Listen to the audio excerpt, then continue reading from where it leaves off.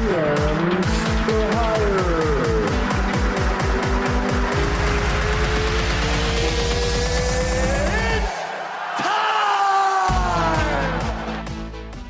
Welcome back, everybody, to GMs for Hire. My name's Will Polson. Alongside with me today is Matthew Perry, and we are here to bring you a very quick episode on an update in the MLB as Steve Cohen, a multi-billion-dollar man, has decided to buy the New York Mets from the Wilpon and the Katz family for $2.4 billion.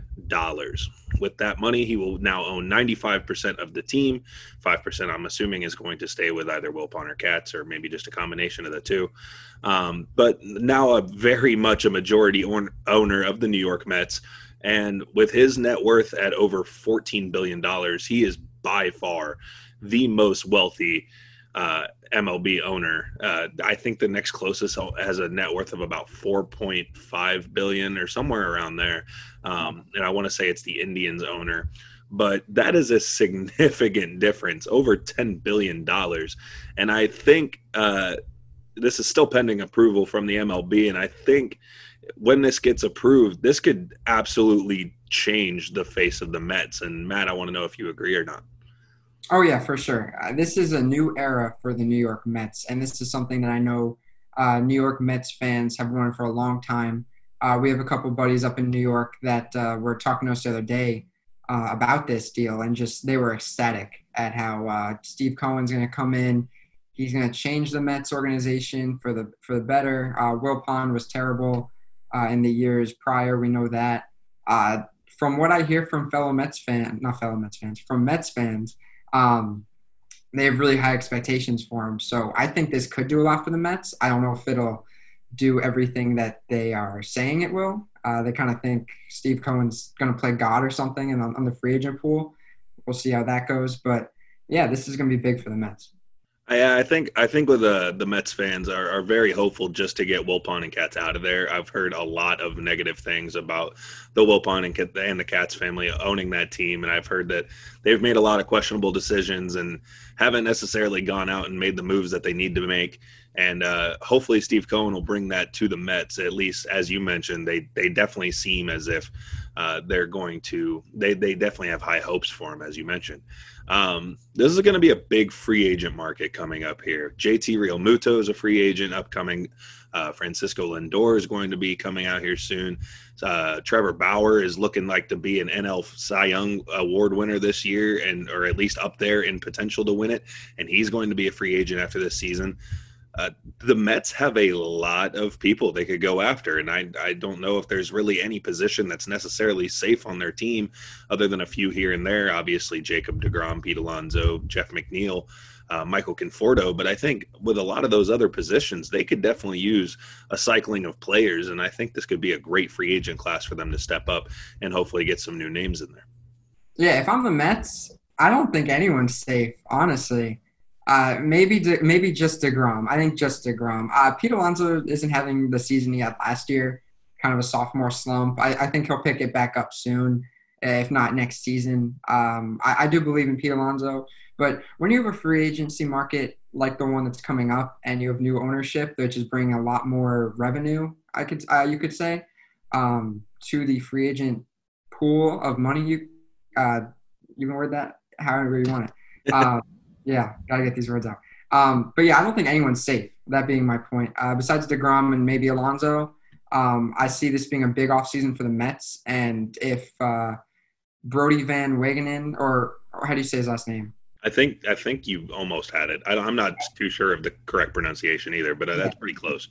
Well, if Brody needs to step up this offseason, they made a few good pickups last offseason. He hasn't been terrible as their general manager, but this will definitely be their biggest test yet. And if they don't come away with at least one big star, whether that be Realmuto, Lindor, Bauer, whatever the case is, I consider this a failed offseason. If you had to put the Mets on a name right now, who do you think the Mets are going to go heavily after this offseason? If I'm the Mets, Francisco Lindor kind of has to be my guy. I think he's the biggest name this offseason. You could make a claim for Realmuto with how weak the catching class is. Of course, the Mets have seen plenty of Realmuto, first in Miami, now at Philadelphia. They know how good he is. Wilson Ramos has not been living up to expectations in New York, so I think you can make the claim for Yamamoto too. I don't think Bauer is that much of a need. The Mets have always kind of had pitching locked down when healthy. Unfortunately, it hasn't been that healthy recently. But overall, I think Lindor can be a big help. His defense is second to very few, as is his offense. He provides a great kind of energy, whether on the field or in the locker room. And I think he could be a big help to the Mets organization and kind of give the Mets a little bit of hope, kind of a new face of the franchise, you could say.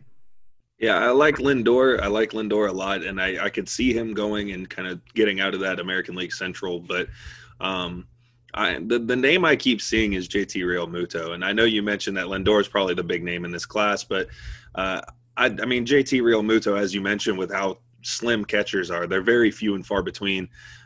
So I'd like to see the Mets kind of go after somebody such as a JT Realmuto. I think the catcher class in the MLB is getting weaker and weaker. Hope there's some big names coming up here soon, such as Adley Rutschman and some other names such as Miguel Amaya, but he could see some. I'm sorry?